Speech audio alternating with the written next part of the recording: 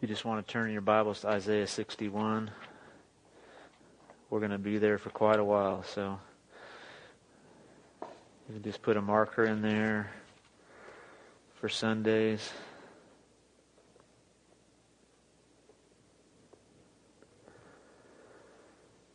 This is our third week. If you missed the first 2 weeks, I do encourage you to listen to them online. Get on our podcast. You can go on our website, lwfcmidland.org, because I can't possibly review everything from the last 2 weeks. 2 weeks ago we did an introduction and briefly just talked about when Jesus spoke these words of Isaiah 61, "The Spirit of the Lord is upon me because He has anointed me to preach good news to the poor, deliverance to the captives, to set at liberty those who are bruised, proclaim the year of the Lord's favor." That He stood up and did that in His hometown of Nazareth, and they didn't receive Him.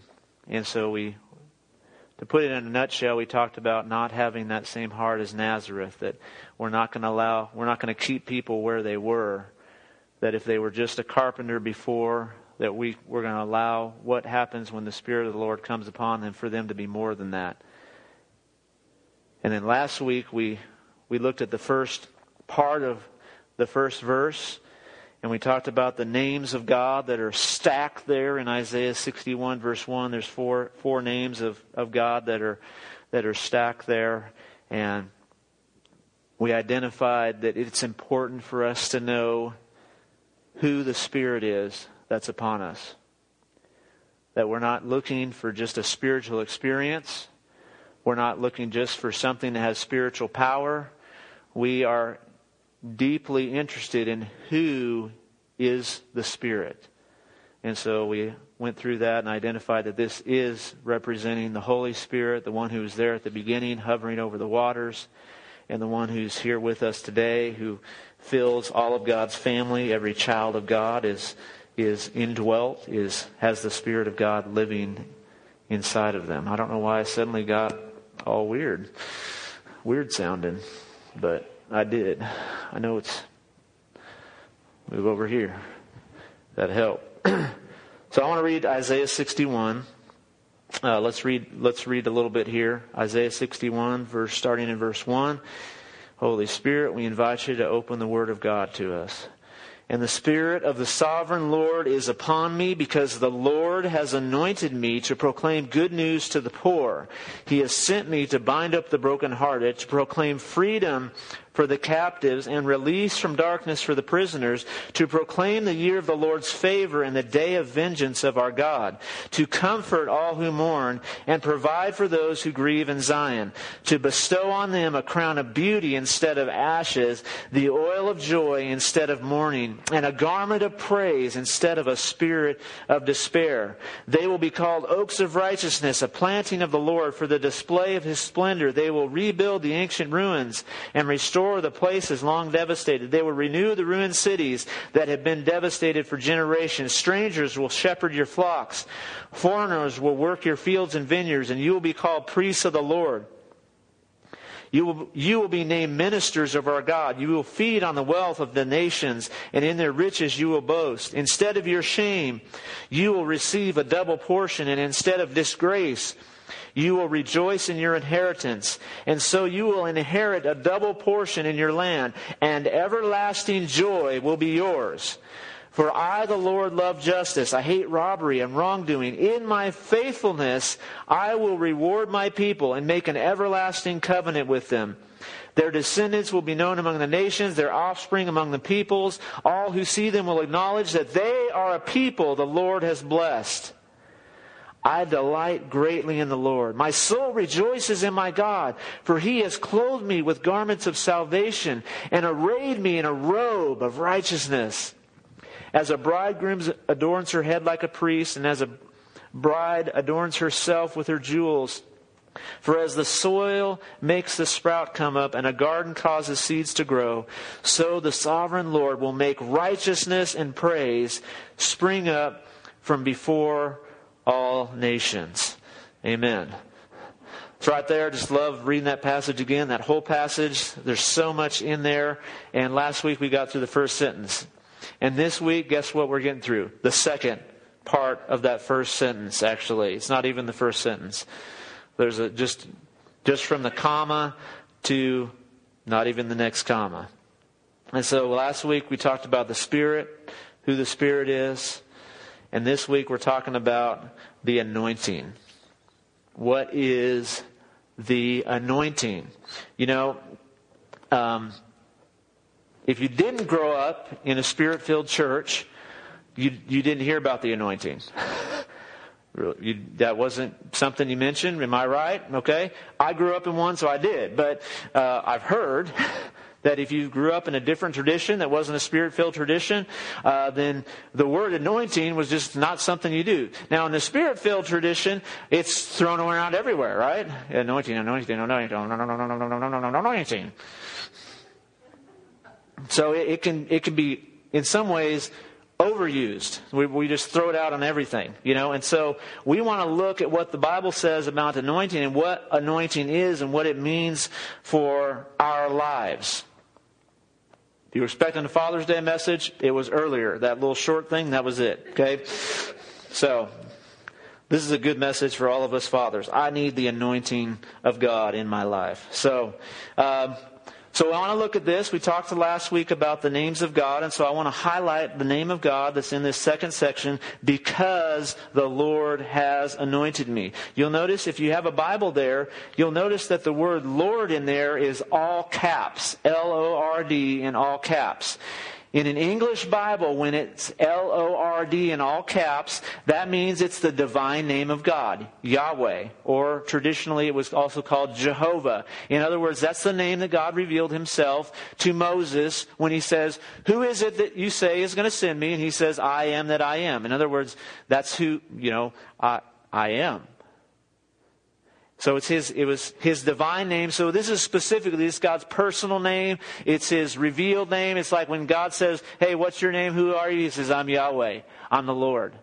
And so right here, it's specifically saying He is the one who is doing the anointing. It's God Himself personally that's doing it. It's not just His name as the Great One far off. No, this to me, Yahweh in the Old Testament is like Jesus in the New Testament. This is the close, intimate name of God. Doesn't mean it's not strong. There's power in the name of Jesus, power in the name of Yahweh. But this is His personal name. And so this is God personally saying, because it's Him, the Lord is the one doing the anointing. So what is anointing? So we're going to do one Hebrew word this week. Everybody say one.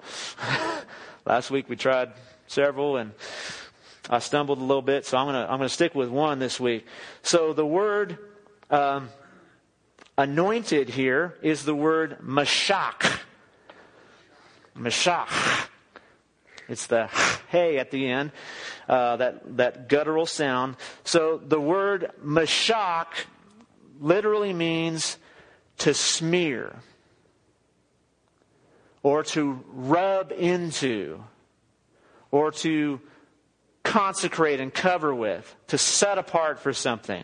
So those are some of the main definitions for the word mashach. Now, let me tell you the name of Jesus in Hebrew. If you've never heard it before, the name Jesus in Hebrew is this, and see if you catch the similarity. Yeshua HaMashiach. It's good. My throat's a little rough today, and so actually saying that Hebrew word is actually helpful every once in a while, so I don't have to actually do that, in the mic. It actually is supposed to be there. But did you notice Yeshua, Jesus, that's Jesus in Hebrew, the Lord saves, Yeshua HaMashiach. In other words, did you notice the Mashach there? There's the Mashach in there in the Mashiach. Okay? In other words, the anointing is there. If you go to Greek, we're more familiar with this term, Jesus Christos, Jesus Christ. Christos is the Greek word HaMashiach in Hebrew. It's the same thing. It means this, anointed one. Messiah or anointed one. And so Jesus Himself, in His name, in who He is, He's coming as He came as who? The Messiah, the Christ, the Mashiach. It means that He is coming Himself with the anointing, with God smeared all over Him, with the presence of God rummed into Him, being the one who is set apart for His task, for His calling, for who He is called to be. And so there is an identification even in the word anointing with who Jesus is. He is the anointed one.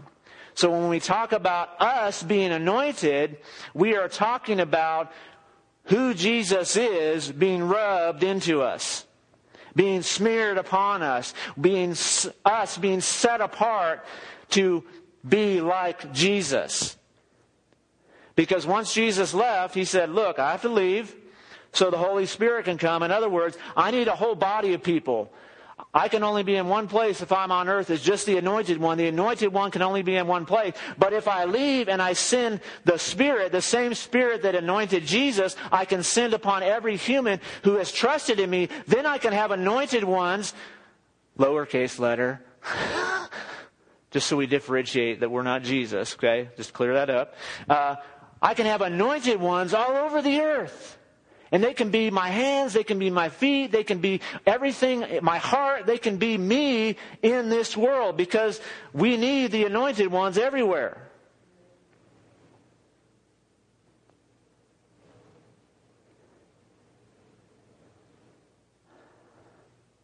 Let's do this before I get to that. So it's because this is what the anointing is. So it's the anointing, the ability given by the presence of God to do something that you could not do on your own, or to be someone you cannot be on your own. Hey, come up and help me, will you, John? John's going to come up and help me.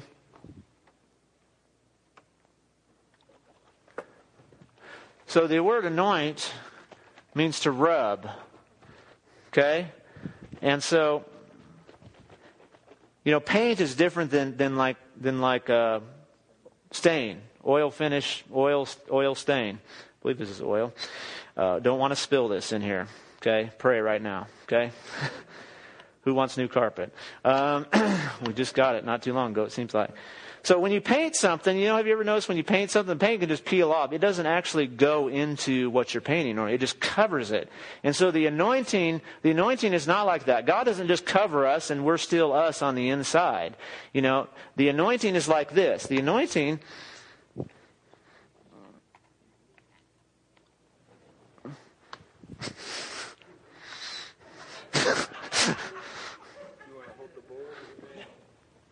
Okay, just see if you can open that. Check the oil can beforehand. If you want to know what color it is, it's this right here. Let's see if He-Man can get it open. Make these things childproof. This might be just an illustration that you have to imagine. Okay? Did you use this one? I got that. Oh, he's trying. He's pushing down.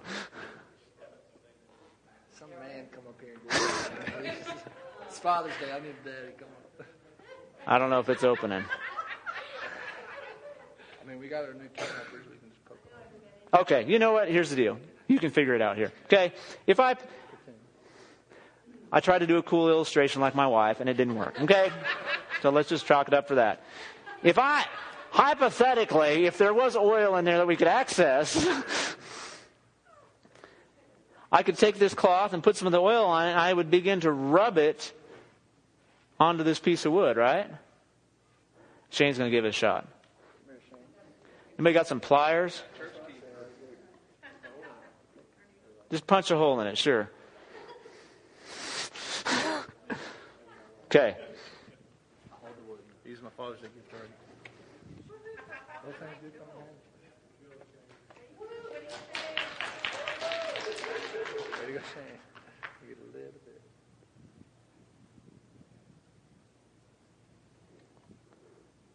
Well, this stuff is old, huh?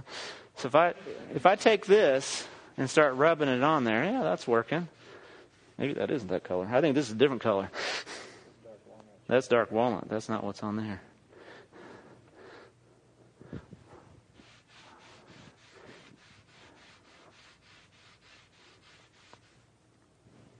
That's good enough. You can't peel that off.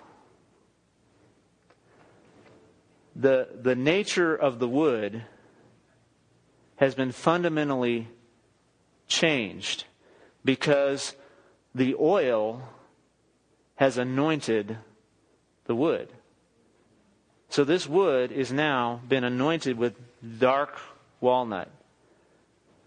I have to get, in order for me to get that off, I would have to get below where the anointing touched in order to change it, in order to get back to bare wood. If I put enough oil in, I could soak it all the way through the oil. See, that's what the anointing is in our lives. It's not just that God comes upon us and kind of covers us with something and we're still the same. No, His presence comes upon us and we are smeared, we are rubbed into, we begin to be changed.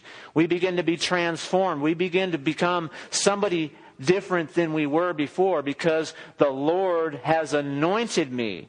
He has not just put a little bit on us too. He has given us the very best. He said, I'm going to give you the Spirit because the Spirit Himself is the one who's anointed us. The Holy Spirit is the one. And so I think it's a great truth for us to understand that the anointing is not something that's just like, I'm going to come on you and I'm going to come off of you.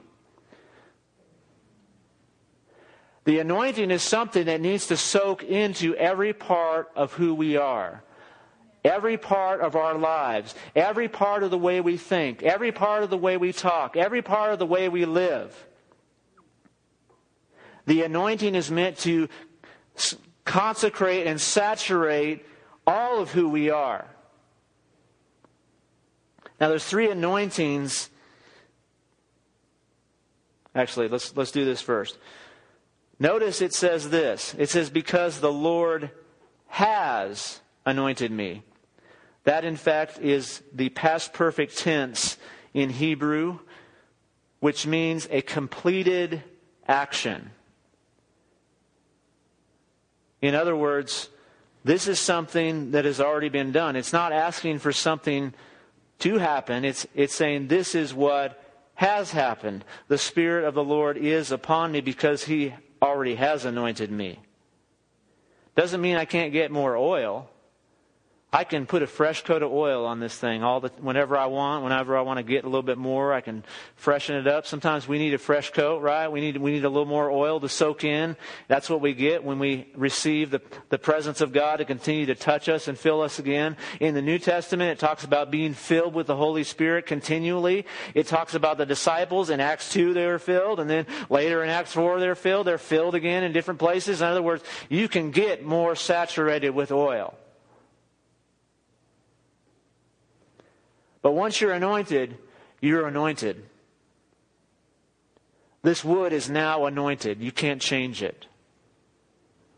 The only way you can change it is to burn it up or something, destroy it. You have to totally, completely consume it. The oil has been rubbed into the wood. In the same way, God says, I'm going to put my presence in you and rub who I am into your life. So there are 3 anointings that are mentioned in the Old Testament. Number 1 is this. Turn to 1 Samuel 16. It's not going to be on the screen. 1 Samuel 16.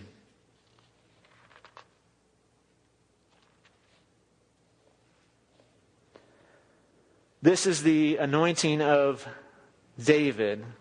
And it's so awesome. We want to read this story really quickly. 1 Samuel 16, in verse 1, it says, the Lord, notice it says capital L-O-R-D, that's so Yahweh said to Samuel, how long will you mourn for Saul, since I have rejected him as king over Israel? Fill your horn with oil and be on your way. I am sending you to Jesse of Bethlehem. I have chosen one of his sons to be king. But Samuel said, how can I go? If Saul hears about it, he'll kill me. In other words, you don't go anoint a new king when there's still a king ruling. It's not normally kosher to do that. But the Lord said, look, take a heifer with you and say, I've come to sacrifice to the Lord. Invite Jesse to the sacrifice. I'll show you what to do. So if you don't know the story, basically Jesse brings all of his sons up. He brings the first, the oldest, who's the strongest, who's like the big old warrior guy, who looks like he should be the man. And God says, I don't look at the outside, I look at the heart. And so he goes through all the sons, and none of them are lined up. He's like, you got any more sons? And in verse 11, he asked him, are these all the sons you have? There's like 7 of them. And he's like, well, there's still the youngest, Jesse answered, but he's tending the sheep. In other words, he's not really that important. Samuel said, send for him. We will not sit down until he arrives. In other words, no one is eating anything. We're not doing nothing till he shows up. So he sent for him and had him brought in. You got to imagine that wasn't a short trip. I mean, it wasn't like, hey, David, he's right out there. It's like they had to send someone out to the flocks of the fields. It may not have been that close. So they're just waiting around.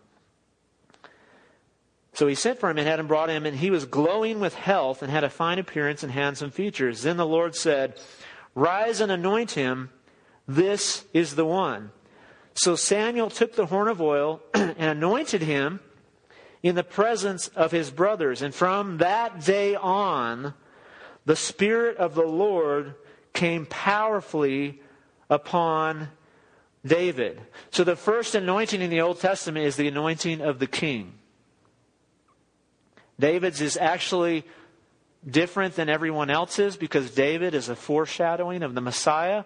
You'll know Jesus is called the son of who? David. Why is he called that? Because David was a picture of the Messiah. David is the only person in the Old Testament whom the Holy Spirit came upon and never left. Only one. See, the picture in the Old Testament was, I'm just going to come upon you for a while and then I'm going to leave. I'm going to come upon you for your task, and when that task is done, I'm going to go. But for David, there was a different picture. It was a picture of Jesus and a picture of the new covenant. What it's going to look like to be a believer in Jesus would be that the Spirit would come and he would never go. He'll be with you forever, as Jesus said. The Spirit will come and be with you forever. So the anointing of the king was for this. Authority, authorization, and special commission. Authority, authorization, and special commission was the anointing of the king. There are even foreign kings anointed in the Old Testament where it says, like God says, oh, I anointed him to take over this land. And it was a special commission from God. In other words, God was with even some of the evil kings. It's kind of weird. It's kind of like blows your mind. But he was accomplishing his purposes even using people who are totally stupid. So when you see something happening in the world and you go, that person can't be used by God. Well, they might be able to be used by God because God can, if he decides to do something, he might go ahead and do something crazy. Use Nebuchadnezzar or somebody else that you're like, that guy? That guy's got so many issues. He's a complete whatever word you want to use that's not a sin. But the kingly anointing was this: authority, authorization, special commission. Here's the second anointing. Turn to Exodus chapter 40. Exodus chapter 40. You might be in luck here. I'm almost out of voice. Exodus chapter 40. So this is the anointing of the high priest Aaron and his sons. In verse 13, Exodus 40:13, it says, or verse 12, bring Aaron and his sons to the entrance to the tent of meeting and wash them with water.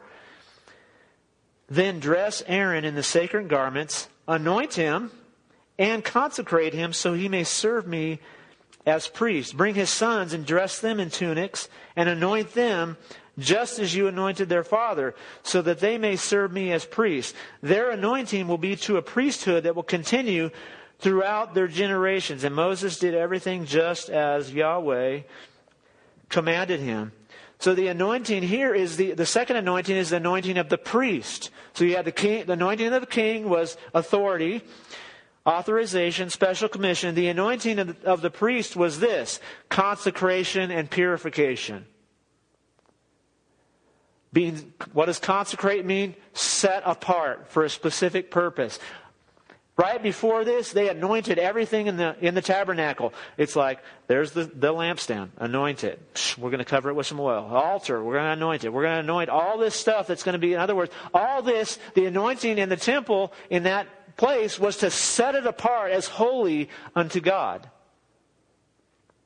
And so the anointing of the priest is the anointing of consecration and purification. And you'll notice it wasn't just a one-time thing with them. In some ways, their anointing was to fulfill their calling as the priest, as the one who stood between man and God and ministered and interceded.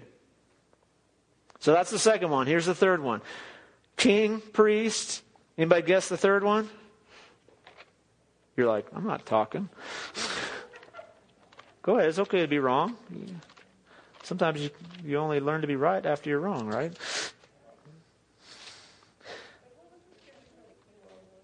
That was first. I mean, there's a lot, but we did 1 Samuel 16. I think verses 1 through 13, something like that.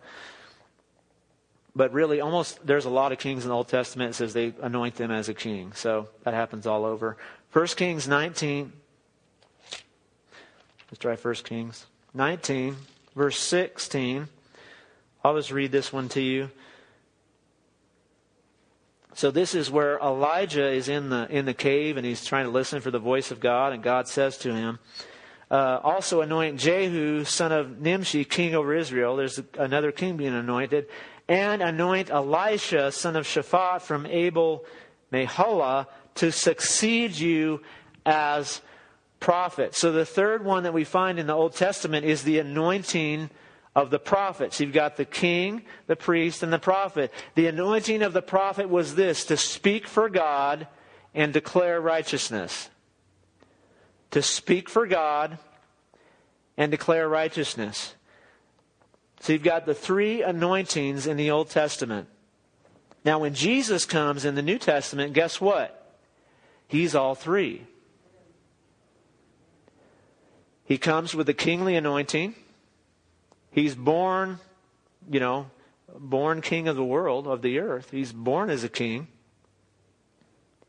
He is the priest. He is our great high priest. He's the last high priest that was ever needed. It says in the book of Hebrews that he is the one that intercedes for us between the Father and us, that Jesus ever lives to make intercession, and that his sacrifice, his death on the cross, was a part of his work as the high priest. Instead of bringing the sacrifice, he brought himself as the sacrifice to offer himself up in Hebrews, as it says, once and for all. And when he was done, he sat down. The priest would only sit down after they were done with their work as a priest. What did Jesus do when he went up to heaven? He sat down at the right hand of God, meaning my work is done.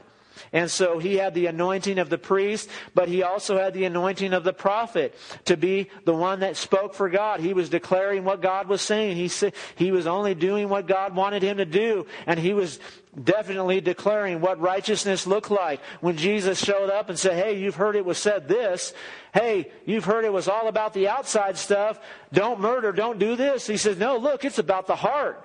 It's about what's on the inside. If you're going to have hatred inside your heart, that's the same as murder on the outside. I don't want to just change your outward actions. I want to change you on the inside. So he began to declare and reveal, hey, what is righteousness, what does right living look like?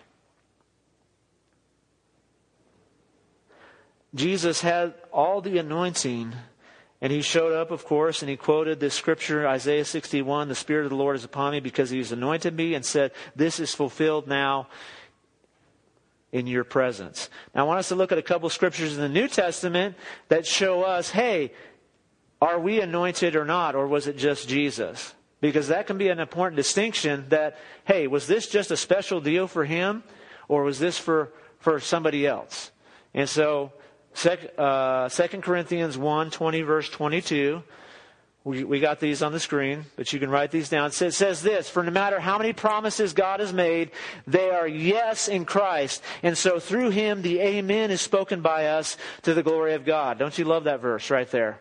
It's such an awesome one, that all the promises of God are yes in Jesus. Now it is God who makes both us and you stand firm in Christ. He what? Anointed us. 1 John 2:20. Oh, okay, yeah. He anointed us, set his seal of ownership on us, and put his Spirit in our hearts as a deposit, guaranteeing what is to come. In 1 John 2:20, what does it say? It says, but you have an anointing from the Holy One, and all of you know the truth. So it sounds like it's for more than Jesus. Let's go to verse 27. As for you, the anointing you received where from Him remains in you, and you do not need anyone to teach you. But as His anointing teaches you about all things, and as that anointing is real, not counterfeit, just as it has taught you, remain in Him. So the anointing was not just for the anointed one.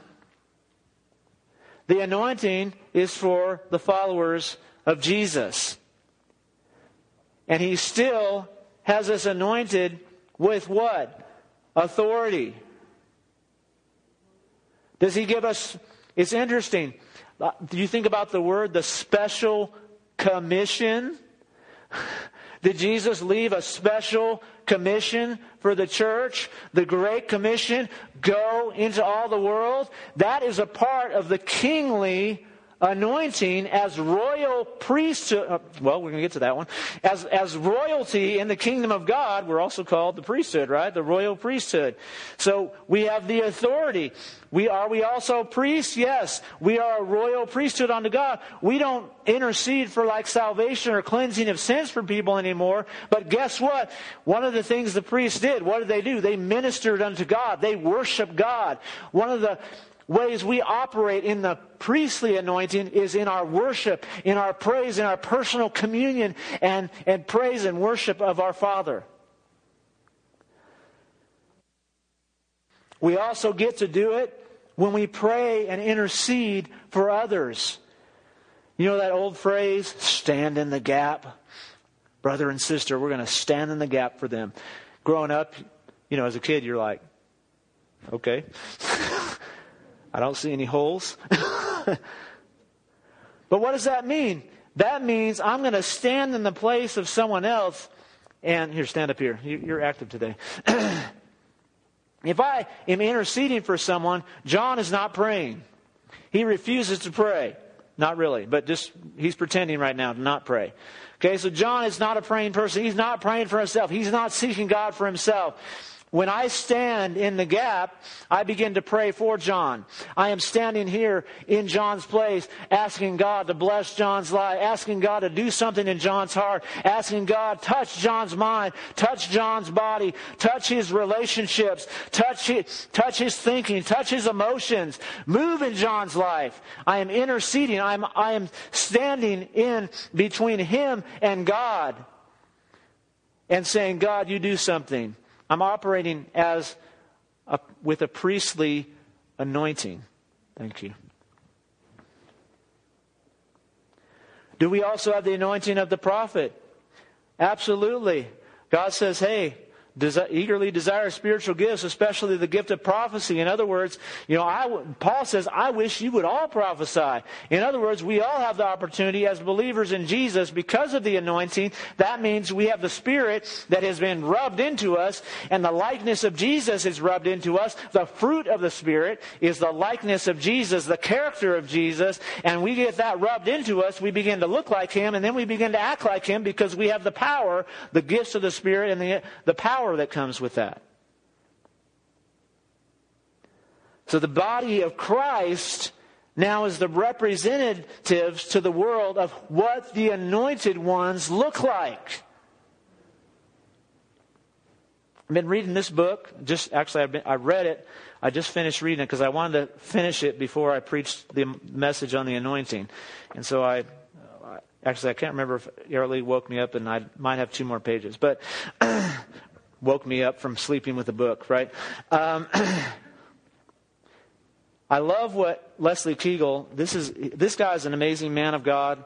He's the Foursquare global leader. He's in Sri Lanka. He's the national leader in Sri Lanka. He's just one of the most anointed guys. There I go, throwing the word around. He's one of the most anointed guys I've ever seen or heard in my life. Literally, he walks down the street sometimes and demons will cry out because he's there. In other words, that tells you how much oil has been rubbed into his life. He's pretty saturated. And so he wrote a book called The Spirit of the Lord is Upon Us. And he has 25 keys to the anointing. So I just want to read one little section here that says this. While all believers are indwelled by the Holy Spirit, see Romans chapter 8, the obvious truth is that some walk more closely in the Spirit. The anointing is an impartation of someone, not something, that brings glory to God. It is not a flow of some supernatural energy or power. It is a person, the Holy Spirit, in our lives. And he quotes, Pastor Bill Johnson states it succinctly, this anointing is actually the person of the Holy Spirit upon someone to equip them for supernatural endeavors. Therefore, the anointing is a lifestyle of intimate relationship with the Holy Spirit as Jesus perfectly modeled. The anointing flows out of a relationship that is refined through a lifestyle. Too many believers see the acquisition of the anointing as if they are Clark Kent just about to enter the phone booth and emerging as Superman. One doesn't request the anointing for a momentary supernatural manifestation. It flows from a set-apart life. The anointing, as described in the Old Testament, especially in Exodus chapter 40, was a lifetime commitment to a lifestyle of consecration to God. Kingdom key number 25. Moving in the anointing flows from a lifestyle of intimate relationship with the Holy Spirit. Who wants this book?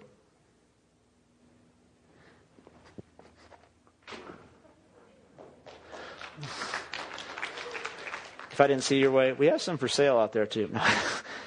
If you want more, even if you don't want to pay for it, we'll order them for you. So we are anointed with a person, and we are anointed for a lifestyle.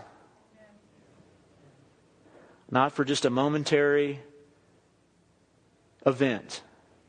And I think that is one of the biggest paradigm shifts that we must have. Because here's the deal.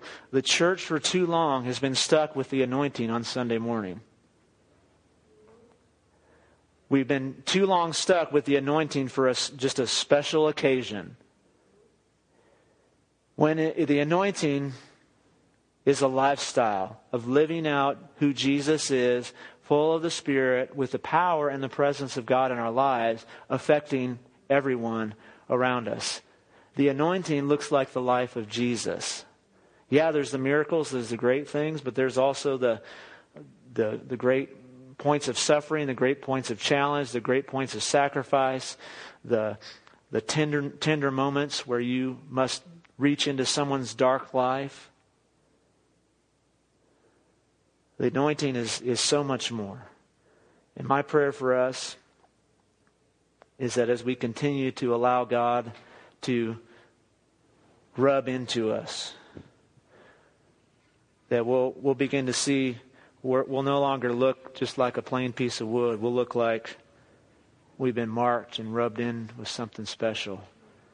And people will notice, how'd you get that in your life?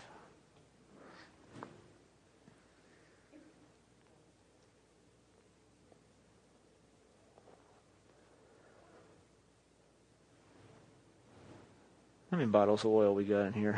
We don't even know where the oil is up here, I bet. You do know where the oil is. We're going to start an anointing chain this morning to close us off. So if you want to stand up. There, you start with one.